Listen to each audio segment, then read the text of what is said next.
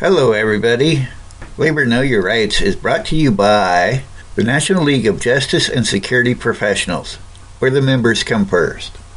We are now a proud member of Labor Radio Network. Looking for a radio program or podcasts on the labor movement? This is the network to find it. Simply go to www.laborradionetwork.org.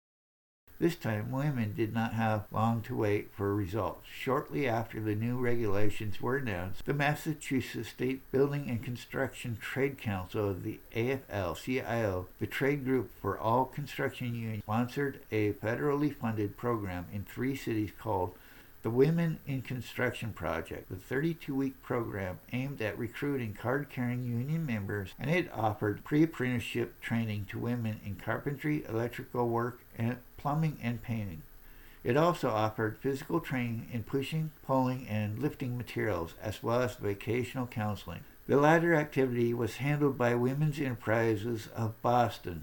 The affirmative action programs required of federal contractors did bring some women into the male-dominated construction trade, but other federal programs were less productive. Many SETA-funded programs have been cut as part of the general budget slashing. As a result, projects like All Crafts Center have more candidates than funds to service them, nor can these projects help women who are mired in low-paying clerical jobs. The first 50 longshore women in New York City began work in February 1979 after the New York Waterfront Commission granted them temporary permit to work on the docks. The women won their jobs through the efforts of NOW's Urban Women Project. That project, seeking for women in non-traditional jobs, contacted women when they heard of the temporary job. Interestingly enough, the first New York City women dock workers were trained at the All Crafts Center. During World War II, women made up 10% of the workforce. However, they were systematically purged from what had suddenly become unsuitable work in spite of the fact that the Civil Rights Act of 1964, prohibiting employment discrimination due to sex, made it clearly illegal for the steel companies to refuse to hire women. It has only been since the 1974 consent decree instituting quotas, which resulted from a combination of mass pressure and legal action by black workers and women, that significant numbers of women have begun to make it through the steel mill gates. That decree called for 50% of new apprentices to be minority or female. Teresa D'Agostino, the first woman worker in her Chicago steel mill since World War I, wrote, "Black workers were among the first to sense the difficult position I was in and went out of their way to express their support." Later, white workers admitted to her that they had been wrong in opposing her entrance. "I was one of those guys who said women workers have no place in a steel mill," one of them told her. "But after working with you, well, I feel you got a right to be here." And black steel worker Gloria Kelly, who worked at the Burns Harbor Workers of Bethlehem Steel near Chicago, told a reporter, "When we insisted on our right to promotion, we were often forced to do the work to employees. We couldn't have made it at all if it hadn't been for the support and solidarity of a number of our brothers who recognized that discrimination against women was discrimination against them also." Still, women workers active in support of reform candidate Ed Sadlowski unsuccessfully bid for the presidency of the union. Women's caucuses sprang up in the steel plants, taking up not only the question of maternity leave, sanitary facilities, and probationary employees, but also the entry of women into the crafts, greater representation for them in the union itself. The women in District 31 in the Chicago Gary area in the leadership of the movement YA Caucus, District 31 Women's Caucus bulletin asked and it answered. Women steelworkers from the Chicago and Northeast areas started meeting each other for the first time in the District 31 Women's Caucus. We were struck by the fact that the problem which we faced in the workplace, unjust firings during the probationary period, layoffs, lack of sanitary facilities on the job, harassment of pregnant workers, and lack of maternity benefits, constant attempts by the companies to violate laws outlining dangerous conditions, special barriers put up in our paths for entering apprenticeship programs, and just plain harassment. These problems were almost the same everywhere. It is clear that the steel industry still has not accepted our presence in the mills, and everything possible is being done to discourage and push us out. As women workers who need our jobs, we have little choice but fight back. If we just sit back, we're bound to be sent back out the gate. Women steelworkers need the full women's strength of our union to deal with our problems, and our union needs an active and involved membership to be strong. Our purpose is to activate and educate women steelworkers in our unions. District 31 Women Caucus called for the establishment by the International of a Department of Women's Affairs, the convention of a union-wide conference of women steelworkers and women's committees on both district and local levels in the union, the expansion and enforcement of affirmative action programs, including pre-apprenticeship opportunities and joint actions by the USWA with other unions to take up the struggle for child care in both the legislative and collective bargaining areas. These are goals that caucuses insisted not just for female USWA members, but every single union member and leader. District 31's Women's Caucus also supported the drive initiated by Sadlowski to organize the unorganized. Noting of special interest to our Women's Caucus is the fact that many of the unorganized workers seeking representation in the USWA are women. Two plants currently being organized are DESA Industries in Forest Park and American Lock in South Chicago Heights. DESA is 85% women and African Americans. Look where a petition for union election has just been filed. Has 200 women employees. Pressured by the Women's Caucus, the leadership of the USWA came out forcefully for ratification of the Equal Rights Amendment. As in response to pressure from the Women's Caucus, the USWA took up the struggle against the challenge to affirmative action by Brian Weber. The story began in 1973. Congress had recently put more teeth into Title VII of the 1964 Civil Rights Act, barring discrimination in employment. As a result, the Kaiser Aluminum Company faced numerous Title VII suits with potentially huge back pay liability. In the area surrounding Kaiser's plant in Gramercy, Louisiana, where the Weber case originated, 39% of the workforce was black, but there were only 5 black among the plant's 273 craft workers. In early 1974, Kaiser and the USWA negotiated a collective bargaining agreement covering Kaiser's plants throughout the country. The agreement created a craft training program patterned after a nationwide steel industry plan approved by the court. 50% of those selected for the program were to be from minorities, and the trainees were to be selected based on their seniority within their racial groups. On January 12, 1979, a representative of more than 24 major labor rights and women's groups met in Washington to form a common front in affirmative action programs. In addition, the USWA joined 11 other international unions and the AFL-CIO in filing amicus curiae briefs before the Supreme Court. One such brief was filed on behalf of District 1199 of the National Union of Hospitals and Healthcare Employees. In supporting the goal of affirmative action, the 1199 brief reviewed the accomplishments of its training and upgrading fund in assisting minority workers, mostly women, to advance into technical and professional hospital jobs. The Supreme Court, by a 5-2 decision handed down in June 1979, rejected the reverse discrimination charge Justice Williams Brennan, writing for the majority, found that Congress had left employers and unions in private sector free to take race-conscious steps to eliminate manifestatial imbalance in traditionally white job categories. Since the agreement had been adopted voluntarily and did not involve state acts, said Brennan, the only issue before the court was whether the Title VII of the Civil Rights Act fair employment provision forbade such a plan. Court majority concluded that it did not and commented that it would be ironic indeed if a law triggered by national concern over centuries of racial injustice were used to prevent voluntary private measures to overcome inequities.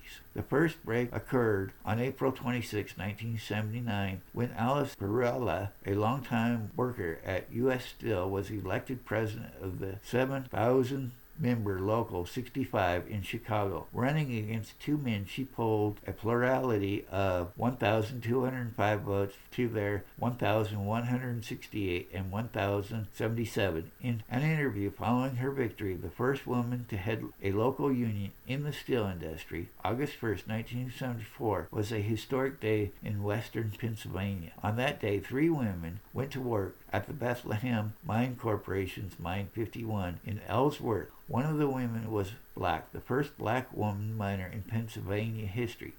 A century-old state law had prohibited women from working in the mine, but it was superseded by federal laws against discrimination in employment. Bethlehem, the first major concern to break with tradition and send women underground by November 1978, had become the largest employer of women in the United States, with women working underground in its mines in Kentucky, Pennsylvania, and West Virginia.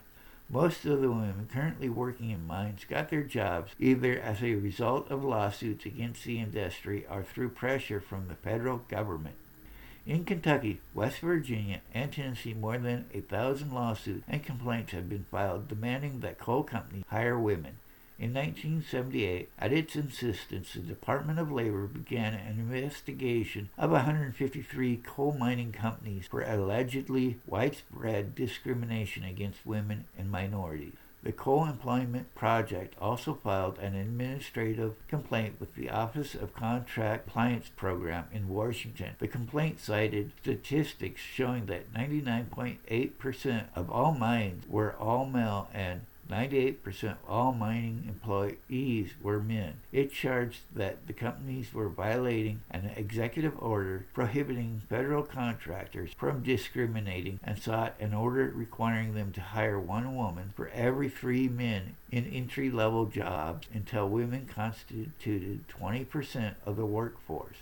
In July 1977, Mary Maynard became the first woman president of the United Mine Workers. Maynard was elected president of UMW Local 1971 of Rum Creek, West Virginia. Her new position, commented the New York Times, points to the case with which women in a decade have come to be accepted in a union that has an image of aggressive masculinity. In 1978, after only a year as a miner, Linda Tripp Hinn was nominated to run for vice president of Local 4172 in northern West Virginia.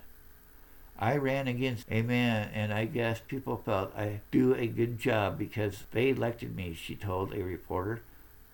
June 1978 listing of the Census Classification System revealed that majorities of women workers existed in only 20 out of 441 occupations. Even more startling is the fact that 1/4 of all women workers worked in only 5 occupations: secretary, stenographer, household worker, bookkeeper, elementary school teacher, and waitress. Overbilled women are heavily concentrated in the service sector, and within that sector, in the lower paying jobs in such categories. After 5 years of negotiations, the company defying the U.S. government still refuses to enter a contract in Roanoke Rapids. Nevertheless, the union is the certified bargaining agent, and the company must notify it in advance of all firings, disciplinary action, and other changes in wages and working conditions. The union has the right to examine certain company records and to negotiate these items. Both the federal government and the ILGWU have acknowledged that in New York City there are 500 sweatshops where women work at machines sewing dresses in small, grim dress factories. As the New York Times reported in September 1979, the shops are situated in dank cellars and roiling lofts, in barricaded storefronts and back alley garages, in dingy attics and run-down apartments. They exploit minorities and illegal aliens, paying wages below the federal minimum wage of $12 an hour, often operating from sunrise to sunset, but not paying for overtime and sending out cut fabric for illegal sewing at home. They prey on the fears of workers who worry about losing their jobs or being deported as illegal aliens. One of the sweatshop workers told the Times reporter that some of the women were paid as low as 75 cents a dress. She herself took bundles home to sew so she could watch over her 2 young children while she worked. I pick up a bundle every week. They told me last week they would pay me $1.10 a dress, but when I took back 12 dresses, they said they couldn't pay me until later. They just keep you hanging. Then you do some more work because you hope you'll be paid if you do it. I need the money, but it's very unfair the way they treat us. During the 1940s, the ILGWU had built a membership of over 20,000 in Los Angeles. With the influx of undocumented workers, however, that number had dwindled to less than 7,000 by 1975. In that year, the ILGW leadership decided to abandon its previous policy of shunning undocumented workers and set out to organize the estimated 80,000 garment workers in Los Angeles, most of whom undocumented women from Mexico. It was the first organizing effort by a major union among undocumented workers. As Philip Russo, the ILGW's chief organizer in Los Angeles, noted, the union had decided to break from the labor movement's traditional no alien stance after revealing it would have to represent illegal aliens if it was going to continue representing garment workers. By 1979, other unions had decided to adopt a similar policy. The United Farm Workers signed a contract significantly covering undocumented farm workers. The Retail Clerks Union began a drive to organize them in some occupations in California, and the state's garment industry's 3 unions, the ILGWU, ACTWU, and the United Garment Workers, have undertaken to organize undocumented workers as well. As of 1965, 35% of black women workers were domestic servants and only 990 had clerical jobs. But by 1974, some 25% of the black women who were in the labor force had clerical jobs, and the percentage of black women who were in the labor force had clerical jobs, and the percentage of black women who were servants had fallen to 11%. In 1963, white women earned an average of 36% more than black women. By 1973, the difference was 12%, and by May 1974, the gap had been reduced to only 7%. Marge Albert, a pioneer in the effort to organize clerical workers in New York City, an organizer for District 65, wrote in the New York Times, the beginning of the new spirit in offices came a few years ago, 1969-1970, when employers imposed dress codes that decreed we couldn't wear pants to work. Women rebelled. They petitioned, sent delegations to management, or simply agreed that on a particular day they'd all wear pants. Employers who thought their girls were immune to subversive ideas of feminism found these women suddenly making demands to be treated with respect, to earn more money, to define their duties, to advance and get fringe benefits other workers enjoy. In Boston, a group of several hundred women founded 9 to 5 in 1973. The organization drew up an Office Workers' Bill of Rights demanding equal pay and promotion opportunities, detailed job descriptions, maternity benefits, overtime pay, and the right to refuse to do personal errands for the employer. Through leafleting, meetings, and speaking out, they organized surveys of working conditions. 9 to 5 mobilized women in Boston's large publishing and insurance industry. It also filed sex discrimination suits, picketed target companies, and pressured government agencies for strict enforcement of anti-discrimination laws. And to wrap this one up, I'd like to thank our sponsor, the National League of Justice and Security Professionals, where the members come first.